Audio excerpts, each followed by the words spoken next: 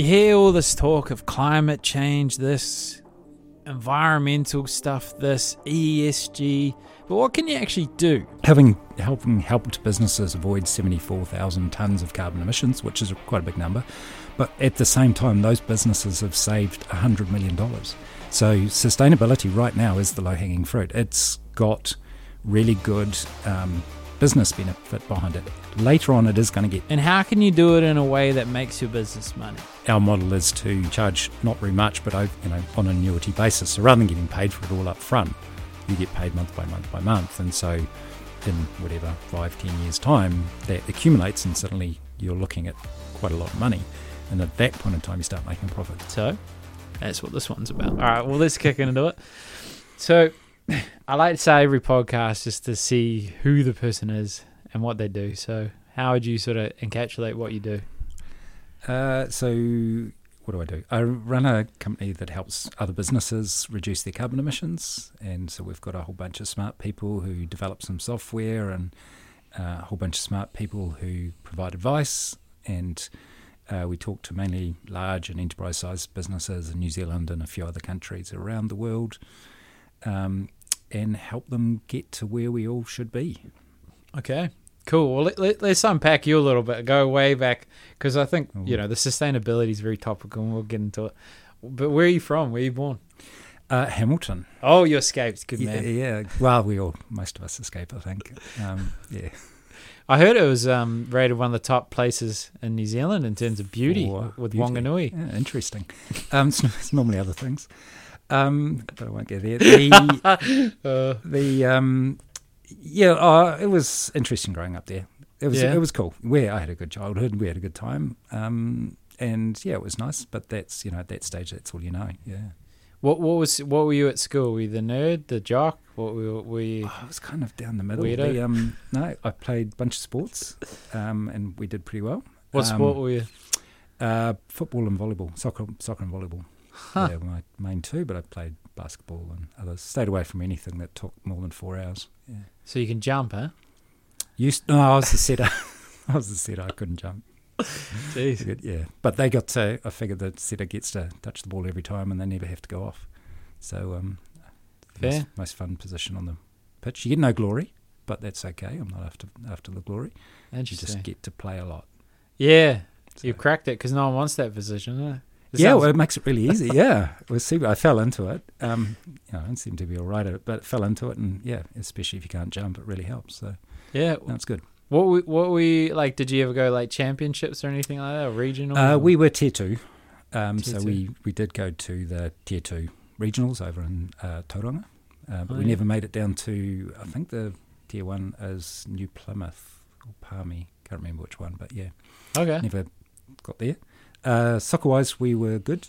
Yeah, we did pretty well on that and played in nationals and did well. Oh, watch out! So were you on the bench or you starter? No, I was captain of both. You're captain of the volleyball and volleyball. of football. Yeah. So why do you think that is? What do you think they picked in you? Don't get tall poppy syndrome right now. No, possibly the same reason on both. Navigating the different individuals involved, and that probably doesn't ever change in your life, and probably is what I do now. As as CEO, you're pulling together teams and trying to make them work. So it's kind of the same thing, and I think I was probably doing it back then. What was something? Because I've been captain a lot of my sporting career. I don't know why. I didn't back myself at all. No, same. It's always a surprise. It was like, me? Why?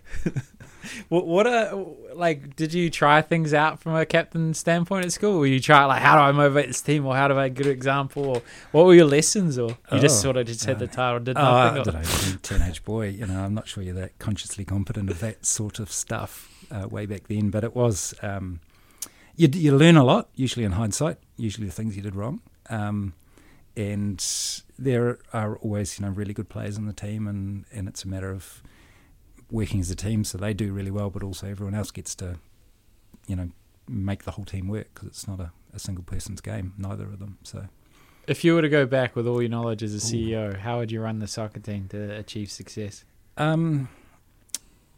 Spend more time talking to them and focusing on that teamwork piece, I think, because you've got the coach, and everyone looks up to the coach physically and literally and virtually, whatever. But and so it's really the coach that does the most of that in high school. And whereas I think as a CEO, then there is no coach, it's you, So if I was to take more of a leadership position back then, that's what my counsel would be, is to talk to the team a bit more and give them that micro coaching that the bigger, that the coach isn't able to do. Because I never actually thought of from a sporting standpoint. Didn't know where I would go there, but I noticed with training sales teams that they didn't really care what I said. It was more the person in the trenches. Because my viewpoint is completely out of touch to their experience in a way. Either it's their pedestaling, what's for me is different for them. So, 100%. Oh yeah, similar. So how do you, like, you say the same thing, but someone in a different position says the same thing, but it hits different? Yeah. No, it's, CEO's master of all trades and jack of none, and or vice versa, jack of all trades and master of none. And so I was running sales, but we've got a new head of sales in the team, and some of the things that I wasn't able to do, and he's doing so much better, is spending time in the trenches, in deals with clients, and helping move those forward, and just bringing those specific skills to bear. And so I think, everybody's really important in that. Certain people, nobody's more or less important. Everyone's got their own skills, and they bring that to bear. So I think that's it. That's that whole team thing. How do you sell, like, environmental, like, because essentially you're selling a perception in a way. Like, sure, they might care. That's unusual for businesses, in my opinion. It's usually how do you make more money, but they do care, but they still want to make more money. And you're coming in being like, well, this could potentially cost you more money, but people think you're doing a good job, or it actually saves them money. Yeah, it's an interesting time. So there are a bunch of businesses that have been doing this for quite a long time. That's one of the really interesting things. They've been, carbon zero or saving carbon emissions for 10, 12 years, which back then it wasn't a thing, so they didn't really talk about it, but they were doing it, and they were such forward-looking businesses that they were embedding that all the way back then, which is amazing. Really where we're at now is, as we describe it, we're moving through those kind of early adopters who did start early, and we're often large companies. There's a bunch of really good smaller companies doing it too, but entering the kind of the mainstream, the early majority. So certainly not the entire majority, but the earlier ones that are just starting to get it and get moving forward. So that's very cool. Now, one of the things we do is, we've worked in the space for a long time, so we've just updated our impact statement, and so we talk about helping helped businesses avoid 74,000 tonnes of carbon emissions, which is quite a big number, but at the same time, those businesses have saved $100 million. So sustainability right now is the low-hanging fruit. It's got really good business benefit behind it. Later on, it is going to get tougher. The actual business case will get outweighed as we deal with the easier things, the things with they're easier to business case and get across the line. It's actually quite easy to save carbon and reduce costs. Later on, as we take away all those easy ones and get into the harder ones, then the business case gets tougher and tougher. So, we say sustainability makes good business sense, and right now it certainly does. And ideally, as businesses move through their easy ones into the more difficult ones, technology moves forward, and we all have changed our attitudes towards it. So the knowledge and experience around the industry has increased a huge amount. The fact that more businesses are doing it is really helping other businesses, and people move between businesses and bring their experience. That's super helpful. But right now it's a really good thing to do financially and environmentally. Well, imagine, because a lot of your clients, governments and publicly listed companies, imagine, like, especially, I don't know who it is, I think it's BlackRock that's got like these ESG criteria, and you've got to fit those, and that's going to help you be on their listings, and you get all that money. And do you find there's a variance in terms of the motivation of different businesses and what leads to the motivation? Yeah. I mean, a year ago even, we'd be talking to a director of a business, and they may not care. It wasn't on their agenda at all. This year it really is. For the last 2 odd years, the Institute of Directors, they produce the top 5 things that directors care about. And for the last couple of years, climate change has been on that, which is good. But even then, many of the directors had other problems to deal with. We're coming out of COVID and all sorts of things. But now there's a massive increase in engagement from directors from all levels in the business about moving forward, which is fantastic. So it's definitely getting better, and the conversations are getting easier to get to the people that really can make a difference, make the decisions and drive the change, that even a year or two ago it was much, much more difficult. Yeah. So what are you actually doing? So you're like, we're going to improve your environmental component with your business. What do you? Let's use an example. Like, what are you, like? You go to a bank or you go to a large company, and you're like, ta-da! Less trees are burnt. Like, chopped up for paper. What are you doing? So there's 2 parts, right? You've got to do the reporting, but you've got to go, this is where we are, and we always say publicly report because it holds yourself to account. So if you say, it's 84 million tonnes or, whatever your number is, usually it's a pretty big number. And then there's the reduce part. Some of the reduce things you can just get on with are kind of no-brainers. If it's, say, all your fleet is coming up for lease, you should be looking at EVs.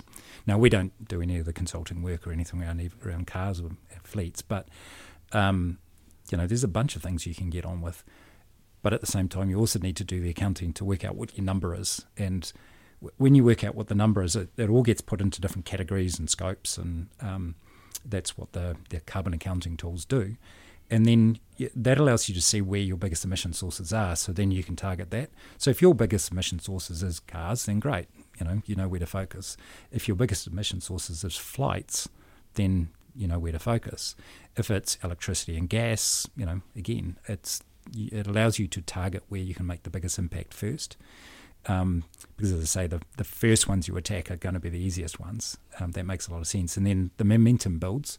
And the way we look at it is the businesses that will succeed in the future will integrate sustainability into how they operate. Right now, if you look at big sporting events, pretty much most of the logos will be tech companies. They are the ones sponsoring the events. You look 5 years ago, it was alcohol and cigarettes. So as things move forward, the next 5 years probably will be companies that have built sustainability into the way they operate, and they are getting the competitive advantage.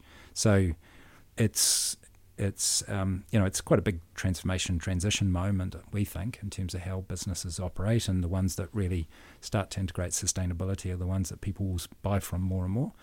And, they'll be the ones that are sponsoring the sports events in 5-10 years' time, because they're the ones that lead the way. So it won't be the oil companies anymore. It'll be kind of the good guys, if you will. The good guys. I think, I can be a bit simple at times. So to sort of grasp it, you help them with reporting. Yeah. And then you give them ideas on how to reduce the highlighted issues from the reporting. Yeah, so we as a business focus on one part of it, which is primarily called Scope 2, which is basically your electricity and your gas. So if you are a large business that uses lots of buildings, lots of electricity, we help you get that usage down, or can help you convert from gas boilers or whatever to electricity. So that's the main focus of what we do. We've got a very, very long 20-year plus heritage in that space. So like I say, we don't deal with moving to EVs and all the other complicated things that need to occur. So when we help with reduce, that's our focus. So for example, a lot of the buildings around Auckland and the rest of the country, we monitor. So we have metering devices in all of them, and we pull that data into the cloud, and we've got a bunch of consultants who look at that, and clients look at it, and they can identify what buildings, etc., they should target and which ones are performing badly, and then they can work on those to get their energy use down. So so we worked with one of the councils around through COVID, super interesting. So they were able to log into the building, understand if it's library that the energy was off, but 2 times a day it would come back on, send some fresh air around the building and then turn off again, so that they could keep everything at the right temperature, the right air freshness, etc., but minimise energies. But they could do that all remotely, which is kind of cool because they weren't at that stage allowed into the buildings. But you can apply that to everything else as well. So making sure that everything's working in the optimum fashion. Yeah, so that's our area of specialisation in terms of reducing energy. So it's complicated, and only the big companies really benefit. So if you're a small business, I mean, it's really about turning the lights out, which isn't a massive change, to be honest. Hence the reason most of the effort's actually been focused in those big businesses, because the numbers are just bigger and they can afford to have people telling them how they can reduce energy or whatever. Yeah. So interesting. I mean, it makes sense. Hey, big company, we'll make it easier for you to understand where you're leaking a whole lot of costs, and you're helping the environment. Yeah. Do they get like a tick as well? Like, do you get, like how the health tick on whatever? Is there like a version of that? Yeah, there's a whole bunch of things. So the most recognised one around is from Toitu. They've got their carbon zero certification. So the businesses, they go out and they do their carbon accounting. They add all the numbers up and they say, this is our number. Toitu verify that and go, is this legit? Which is like a financial audit essentially, but for carbon. And then if they're carbon zero, which most businesses aren't, they normally are offsetting at the moment. So they're buying carbon offsets, like if you fly on a plane and you can click the button to say, offset my emissions. They offset that, and then by the same amount, and that gives them the carbon zero certification. So I think Toitu were doing 800 odd businesses the last time I looked. It's quite a lot of businesses, large ones and small ones. So there's that kind of tick. There's a couple of other companies. Ecos is very strong in the space, and there's a few others. Equally for buildings, there's certifications for that. So we do, if you have a look around a bunch of buildings, you'll increasingly see things like Green Star certifications or Neighbours certifications. So that tells you how well that building performs from an energy efficiency environment perspective. So those are coming in. They're now mandated in some certain size government buildings, which is fantastic. Perfectly honest, we expect that to be more pervasive. In Australia, any office building over a certain size, quite small, has to be mandatorily Neighbours rated, which that scheme is from Australia. We've imported it here but haven't rolled it out as actively as Australians have. But that's made a big difference over there, and we believe it'll become more pervasive over here too. So there's lots of things. So it means, smaller businesses can move into a Neighbours 4-star, 5-star, 6-star building and know that that building's performing, and they're therefore optimised in terms of their energy use. So that part of their carbon emissions are taken care of, and they can focus on, their cars or their flights or their other things that they do. It was mainly the reason I was asking was like, let's say you get this big company that come in, you do all the analysis of their electrical stuff, and then, they decrease that cost. Does that help them in passing a certain criteria? Yeah. So, like I say, if the smaller the number, the better, right? So it just means you're impacting the environment less. So that helps them get down to that level. If they want a certification, say from Toitu to be carbon zero, then their cost to do their offsetting's a lot less. They can either pay more and still end up carbon zero, or pay less and be carbon zero. We don't.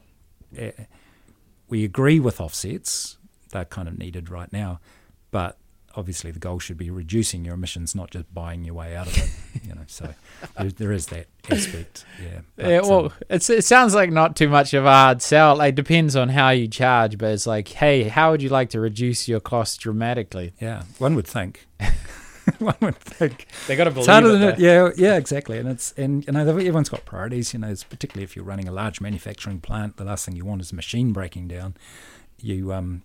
That's your focus, to keep things production running as optimized as possible, and you've got people to deal with and all that sort of stuff. And now you've got to deal with carbon, and is that really important when surely you just want me to run the machine really well? But as those things become more and more important to directors and the bosses and stuff like that, then they start becoming more important to the operations teams and those sorts of things. So it takes a little while to filter through, but like I say, it's getting there, which is pretty cool. What would you on average? Maybe not specific data, but let's say you have a building. Yeah, it's a large corporation. Yep. And you drop their cost by a certain amount. Do you sort of know what that is, or is it sometimes vary, or it doesn't? No, sometimes you don't. Well, yes and no. So if you're in an office building, you should be able to get, and it's a moderately aged one. Most of our building stock's reasonably old. There's obviously a bunch of new ones getting built down the waterfront. If it's not a brand new building, you're probably going to be able to improve it by 20%. So that's not too bad. Just and that's pretty quick. And then after that, so there's a bunch we do down the waterfront that are over 30% now, energy savings, which add up, when you're talking 7,000 people, I think, in the whole lot of them. It's a lot of people housed in there, so there's a lot of energy getting used. So, the savings add up. So that's pretty cool. What would be a dollar value? Like on some clients, you don't say who, but we saved them $1 million in a year or something, $1 million. Well, there are some clients that we're definitely saving $1 million a year. Year on year, before you met them. Yeah, since year on year. So since the time they first started to now, and relative to their baseline, they're saving over $1 million a year. Just charge on that, 50-50. Yeah, no, it'd be nice, wouldn't it? Shouldn't it? It'd be nice, and it's like insurance, though. It's sort of like if you don't need it, but you can't stop, because as soon as you stop, the energy use goes back up again. That's the thing, because there's all your systems get older, and you've got to keep an eye on that. It's like playing whack-a-mole. As soon as you kind of take your eye off, it pops back up, and you've got to whack it down again. So particularly if you've got a large environment, or the councils, etc. 2,500 buildings around Auckland, etc., or even more. It's a lot of things to keep your eye on at once, and you can't do that manually. You can't just walk out to a building and trundle through it. You need 500 people doing that all the time to keep it in control, whereas if you use technology, you can. So that's the space that we play in. We try and apply technology to the problem. We all say we have a productivity problem in New Zealand, and look to technology as the way to help your way out of that. So yeah, we do well in those large, complex environments where there's too much going on for one person to kind of look at. And in manufacturing plants where you've got a whole bunch of machinery and processes running, being able to have technology that can keep an eye on it for you really helps the property managers or operations managers stuff. So it does tend to be big companies, to be fair, but it's they're the ones that are emitting the most. So it's kind of start there. It's great when the small to medium businesses get onto it. That's awesome, and we all have a part to play for sure. But it's the big emitters that need to get their numbers down. So, because this is a bit naive, and I don't know the mechanics of it, and you probably lose money with this idea. But so what stops you going to these large corporations, being like, hey, we'll do a quick assessment on where you could save it, and then in your mind you're like, okay, this is going to be a big saving, and then say to them, yo, don't pay us anything now. 50% over the next 5 years of the costs we save. Yeah, so that happens a lot in the States. Okay, it's called a thing that I suddenly can't remember. The issue is most of the ones in this, I believe it's more than 50% end up in court. So take for example, take COVID. There was a 9% reduction in energy use over that year through the monitoring that we do, which looks fantastic. But who gets the credit for that? Do we get money for it because they reduced emissions, or did they keep it because they didn't have anyone in their buildings and shut them down because of the systems we provide? So, or do you end up in court because you're arguing over it? And that's the problem.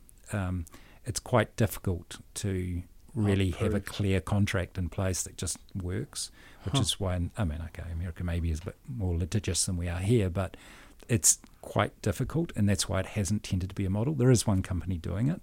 I don't really know how they're doing around it, but yeah, so it pops up every now and then. There's a whole industry generated to create statistical models that identify baselines that essentially said that if this happens, that happens, and this happens, then this is what your baseline should be, then what you should produce. And if it's below that, we'll keep it, and if it's above that, well, your problem. but they're really complicated. We've got a few clients on those, but they're really super complicated. And to be honest, the administration's more difficult than it's worth. So yeah, it's a good idea, but the practicalities and the commercial realities around it make it a bit difficult, and it just hasn't been accepted over here particularly much.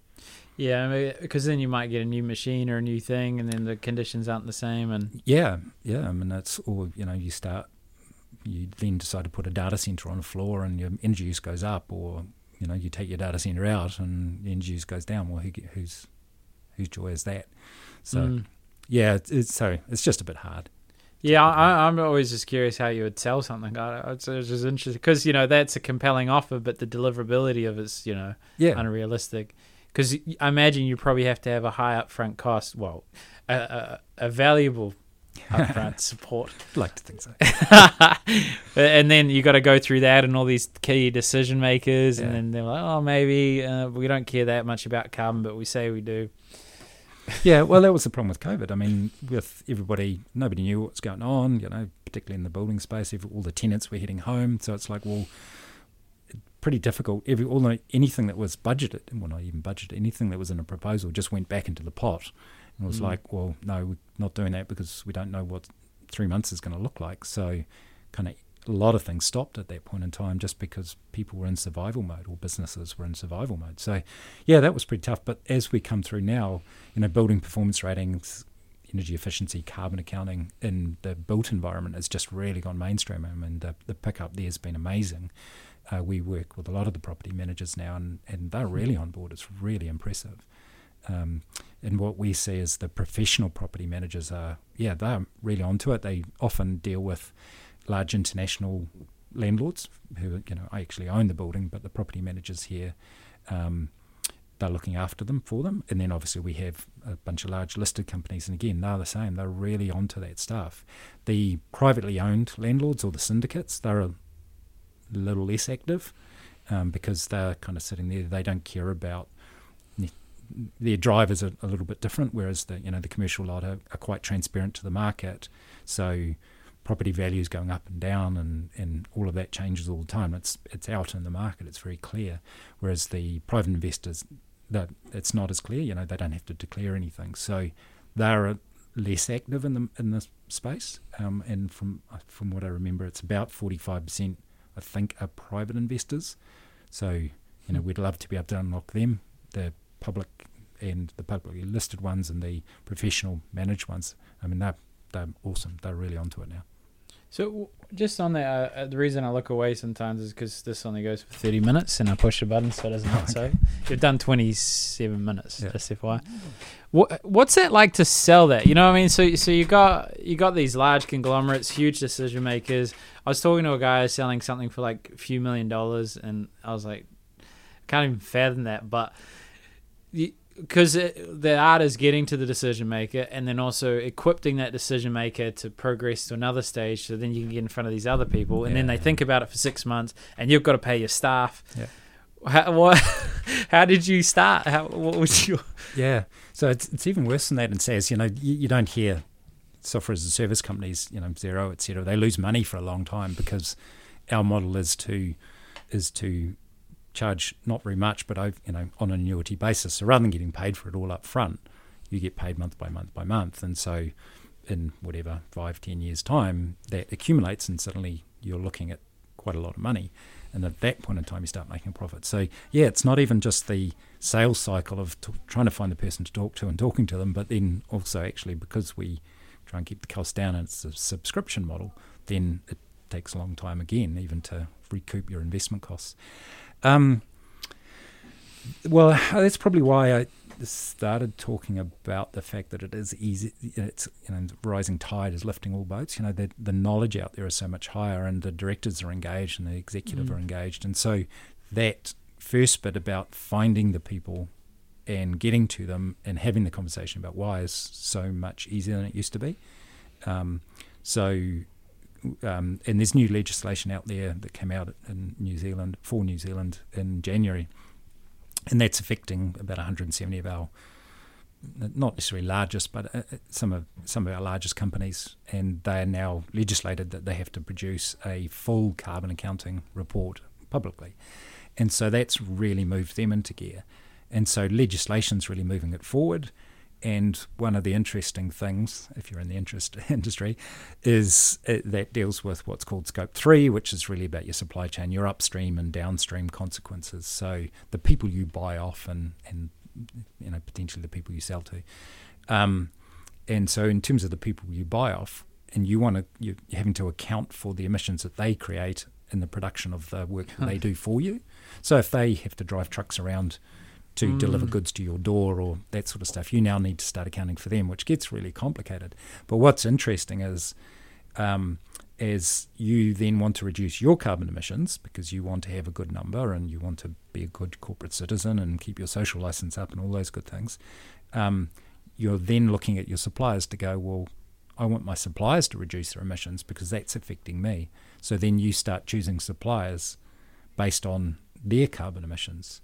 And so the trickle down from those 170 companies just gets kind of bigger and bigger. If you're a 5-person company, it's not really going to touch you for quite a long time because it's quite hard, this stuff. And so if you've got, we're talking to somebody today, 4,500 suppliers, you can only really focus on the top 250 of those first because they're going to be your biggest emitters. And if you work with them to reduce it or choose vendors that have got lower carbon emissions, that will help you get your footprint down, and that's your first goal. And so there's kind of a Darwinian, natural selection process that's going to start happening where people choose vendors who are committed to the same cause that they are. So yeah, that's when it starts affecting everyone, every business and every individual. So yeah. Well, it makes sense as well. If you're going for these big guys and these big guys are going to influence the less big guys or they're the biggest clients for these other big guys, then you keep going down, hopefully. Yeah, and even, the banks now need to, choosing the banks, they need to account for their what's called financed emissions. So anything that they finance, whether it's a car, a house or a business, they need to start accounting for the emissions associated with that. A, you can imagine how complicated that is. But B, you can imagine the next impact of that is they'll start financing things that are lower emissions. And this is where these green loans come in. So, financing cars, if they finance an EV, then that's much better on their footprint than it is if they're financing a traditional ICE vehicle. So, internal combustion engine vehicle. Yeah, so in businesses, the same thing. So, would they rather finance somebody who's belching out coal smoke or a, low carbon intensive business? And so they will start from putting their investor dollars into various places. And same with the built environment. Their property teams are providing green loans to buildings that are, Green Star rated, NABERS rated, or financing improvements that help businesses and buildings become better performing. Yeah, it's interesting. It's like even if we didn't have all the legislation and even if there was no such thing as climate change, like even if it was like, carbon doesn't do anything to global warming, it would make sense that a business that's run more sustainably would be a better business. In the short term, no. I would compare it to like McDonald's and a salad. Yeah. Like McDonald's feels good in the moment, but over the long term, it doesn't do too well. Yeah, I mean, you look at all the dystopian movies and they're all, dry desert landscapes and stuff like that. It's like because the planet's heated up too much. It's not a great place to live. And then you look at the ones that are nice and utopian. They tend to be really green.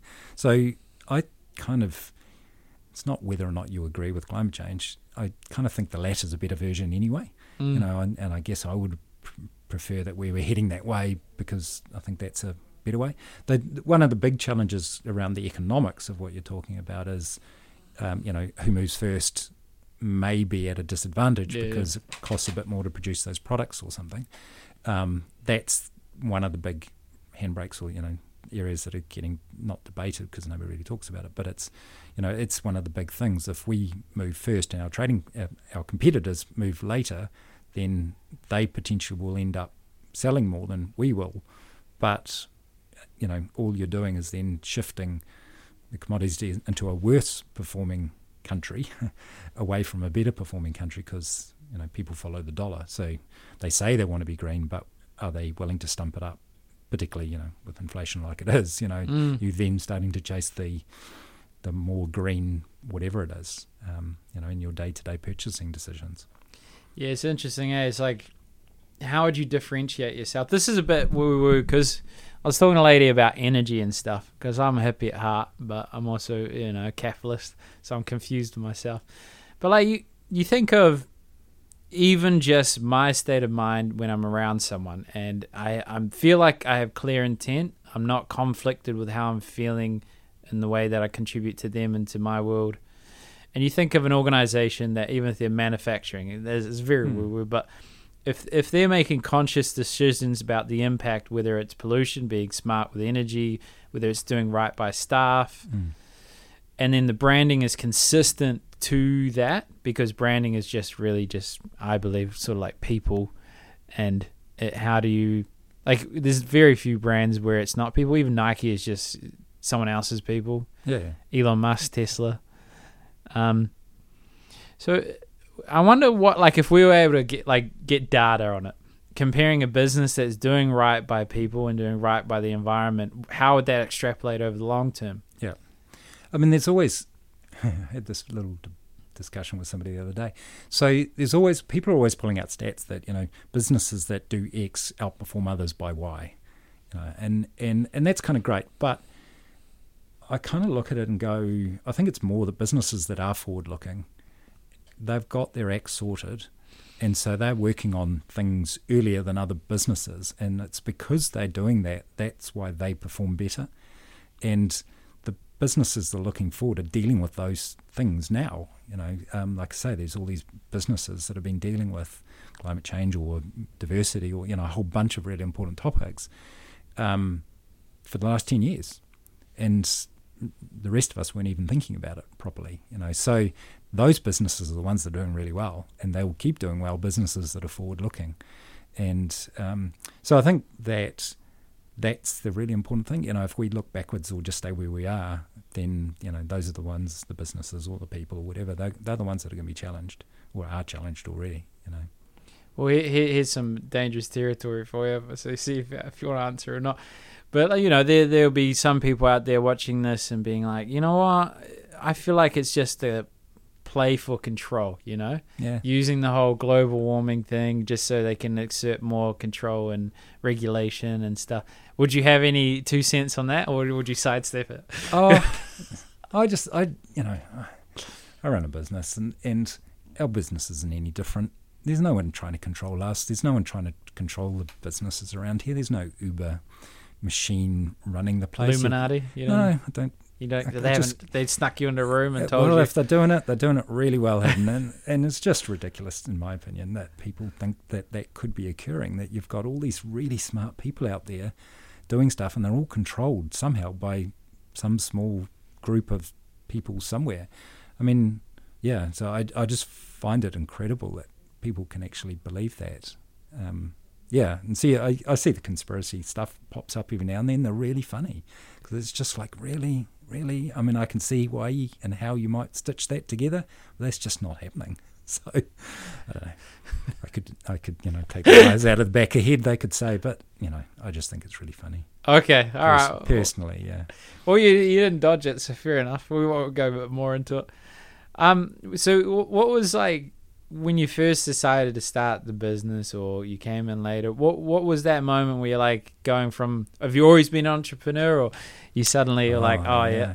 Good question. Have I always been an entrepreneur? My dad's a sparky, he owned his own company, and then sold that, and then he bought a fish and chip shop and all that sort of stuff. Cool. So and so maybe I picked up that bug a little bit a while ago, and so years ago, me and a friend bought a software company and built that up and then sold it. And then so that was my first entrepreneurial moment. I was about 30 then. And that was amazing. It was really cool. It was such an experience of taking on that. And, we had amazing liberating times and then just terrifying times, going into Christmas and wondering whether you can pay the payroll. and wondering whether you're going to keep your house, and all of those things. It's just highs and lows, so it's a real roller coaster. And then working for large corporates, really tired of working on the vendor side and going, why do they keep mucking this up? Why do they keep making it so hard? And so wanting to go on the client side and build the thing that we're trying to build, rather than being the vendor trying to convince them to do it. And so I did that for a while, and that was kind of cool. And when you're in corporates, you get to work with some amazing people, super smart people that are really good at what they do, and you learn a massive amount from them as well.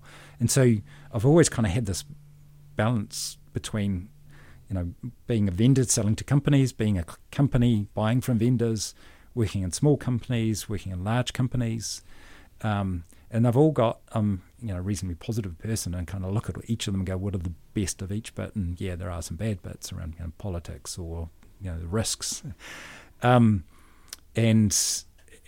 take lots of learning experiences from all of those, and just really kind of loving each of them for what they were. And, worked for a super entrepreneurial guy over a period not too far ago, who created lots of opportunities for us. He was, I guess his entrepreneurial streak, he enabled us to want out and go out and do things too, and he never kind of stifled that.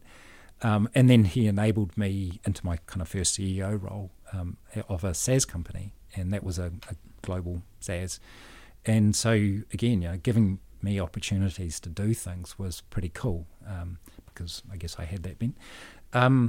So, long way of saying, probably I really enjoy both for different reasons. And entrepreneurial's got its, it's a little bit lonelier. Is particularly, any CEOs felt it. Anyone who's got to go out and do it themselves has felt it.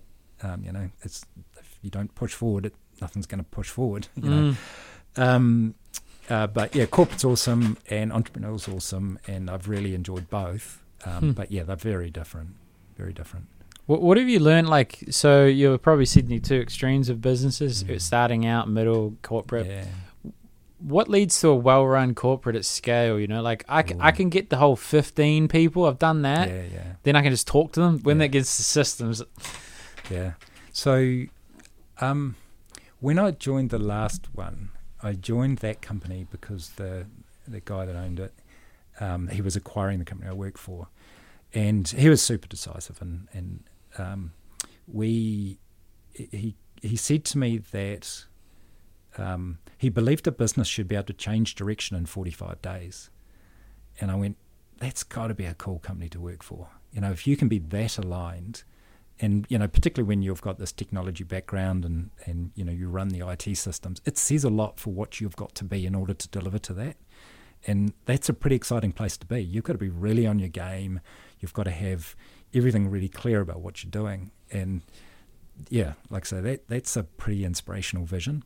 And so that was what made me join that company, is, when he talked to me about that and a lot of the other things he said. But, yeah, so I think as a leader, you've got to kind of create the business that you think will succeed, and that business, to me, needs to be a dynamic business that is forward-looking and has a team that are really well aligned around it. I mean, the software company that a friend and I owned, we were involved, partner with Microsoft. And Microsoft, you go over to the conferences in the States and stuff, and there's 15, 20,000 people sitting in a room.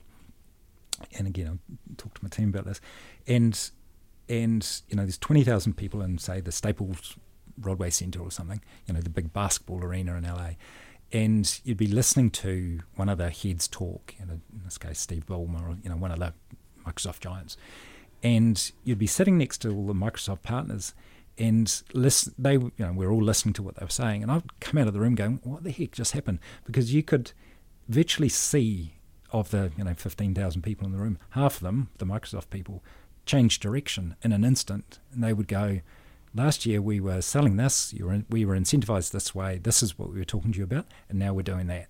And that was done in 45 minutes. He would get up on the stage, say, this is what we're doing, we were this, now we're all in on that, or whatever big Microsoft thing they would say, and throughout the Kool-Aid. And all the Microsoft people would come out and they would know their new direction in 45 minutes. I mean, that is incredible. And they knew, they then had a conference shortly afterwards, and they would go away to that, and they knew all their KPIs were going to come out. They knew how they were going to be incented. They knew where things were going. They would get their collateral and get all the information they needed, and away they would go. That's amazing to be able to turn a business like that in such a short space of time. And I guess I'm driven by change. I'm a change agent. If it was a let's grow by 3%, let's grow by 6%, that wouldn't interest me at all. Drive me crazy. But when you're talking about transformation and really shifting the dial on a business, that's what excites me. And so building businesses that can do that, and how you need to be able to treat your team and how engaged you need your team and all of those things, that's pretty inspiring. And I think if a leader can do that, that's what their job is, really. Interesting. Well, we've done 41 minutes. How does a leader do that? Oh, crap. I'd like to say I don't know. I think that oh man, it's so complicated. Or what works for you? Yeah. I guess firstly, you never really know. Well, you probably know when you get there, but I try and put the foundation stones in place, right? Make sure I've got the right people in the right place, make sure they understand their roles, what I'm expecting of them, and then paint out that picture of where we want to be and try and set that up right. And that's people, process, and making sure they've got the right strategy and vision. And there's so many good people who talk about high performing teams that how you put that together, so much more qualified than I. So it's really about inspiring them, setting up, painting a vision that they can actually understand and buy into, getting the right people in the right roles, helping them succeed. I'm not a micromanager. I tend to give the people a lot of room because people tend to like that. Treating them well, one of my high horses is, there's so many people that bash companies, but actually, and there are bad companies out there, yeah, absolutely, but so many companies are not. People, the managers are people too. They want to treat people well because they trust them. And if you trust somebody, if something happens, well, that's okay. It happens. Nobody, very few people are being malicious about things out there, and managers and team members. So, building an environment around trust and responsibility, and making sure that people can succeed. It's all those little things that add up to being the big things. But yeah, you look at sports teams and what makes them great, and it's about it's never just having the best players on the team or anything like that. You can build great teams out of people who aren't necessarily the Lionel Messis of the world. It's really about having a team that works really, really well together. Do you do the hiring component, or is it more you get given a person and you're like, this is your role? Like, what is the main thing you do in your day to day? Yeah, all the books and podcasts say that the CEO should spend 20 or 30% of their time on hiring, which seems incredible. I don't know where I'd find that time. I like to be involved in as many processes as I can. We've really started shifting our hiring process to more away from the less kind of functional questions, can you give me an example of this, of something you'll do in their day, or how will you deal with conflict, or whatever that is, to more I like to ask difficult questions, give them the I think it's the Clayton's choice, the choice that there is no right answer, to just see what answer they're going to give. Will they give an answer? Will they actually commit to a path, or will they see it for what it is, or those sorts of things, just to understand them more, because so many questions now you can prepare for, and that's nice, but it doesn't really tell you about the person. So I like to be involved in the process. We also now ask, personally, what are you doing, reduce your impact, and a lot of people still aren't doing anything, and that's not unusual. But, there are people who are engaged and who have actually thought about it and are doing things. And those are, as a business, kind of more aligned with our values and where we want to be. But, yeah, the people who can actually look forward and demonstrate the values that are going to take them, that show a good fit between us. That's what's important. We've got lots wrong. We've got a whole bunch right, fortunately. hiring's tough, and I think the CEO should be involved in as many as they can. Interesting, yeah, because we used to do recruitment for the sales job as well, and super hard. yeah, I love sales it. is the hardest. Oh, is it? Oh, yeah. I fucking love it. Yeah, well, you're dealing with people who are good at talking, Yeah. good at convincing you of stuff, and it's just a really hard. In the last hire, the head of sales role, I think I did a reasonably good job. I had some really difficult questions in there. I found them on the internet. Oh, yeah. I was like, it was crazy. And there's so many resources out there that support you, and it's like. This one was a US one, the 10 questions you should be asking your new VP of sales before you hire them, and I downloaded those. I did some really difficult ones in there. It's like, tell me what my revenue will be like in 3 months after I hire you. It's like, wow, that's an impossible question, But some people would say 30% higher. It's like, yeah, really? How? It's like, yeah, no, that one didn't make the grade. And other people going, well, I can't give you an answer to that, but I can tell you I can do this. And, they're starting to get a lot more tangible, and they're the ones that want to work with you. So, so some really interesting questions, testing ones to see how they'll respond without being a dick about it. But, that's super hard. Sales is the hardest. Interesting, yeah. I've heard all different sorts. As one is like make them feel like, reject them to see how they handle it, see if they push and want to be a part of it. Yeah. I personally think being mean to people. Nah, don't be a dick. But I believe most experience doesn't matter at all in sales, in my experience, and it's almost a bad thing because their cup's full. Yeah, you've got to be optimistic in sales, right? And so it's the cup is full most of the time anyway, so they come from that place. No, I was meaning more like they come in with preconceived notions on how they'll do it instead of with student mentality. Yeah, yeah. Because you can hire on values. My belief in sales is you just need to care more about the other person than they do, tell the truth, and have complete conviction in what you're selling. Yeah. So, because I used to get kids to sell for me, which is a bit fucked up, I guess, if you think, oh, there's my first swear word. I did all right. We almost made it. But so I used to raise money for charity, and we raised a few $1 million in a year and a half. That's and you just talk to the kid will come up, what are you doing? And I'm like, oh, we're helping these kids and they have cancer, and they're like, oh my God, that's so sad. I'm like, can you go grab that person and tell them about it? Yeah. And they'll just go because they believe in it and they have good rapport. Yeah. So to me, it's less about testing their talent or their resolve. It's more their values, their vision, and also do they care and will they believe in the product? Yeah. Because sales it's just a transfer of belief. It's not really anything. Yeah, I mean, I'm not a salesman, but somebody told me one day. I mean, authenticity is kind of everything, isn't it, right?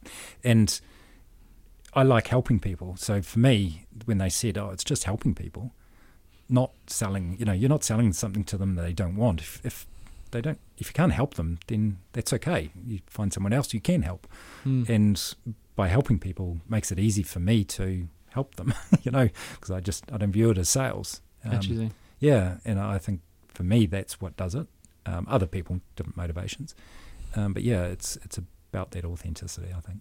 Cool. All right. Well, we've just done a podcast. Excellent. Is it a surprise? Yeah, one swear word. Mum will be proud. Yeah. So we dropped a couple of dicks in there, but oh yeah. I was quoting you in my defense. I didn't say it, but I like to abruptly end it because of retention. So thanks for coming on the podcast. Appreciate it. Good fun.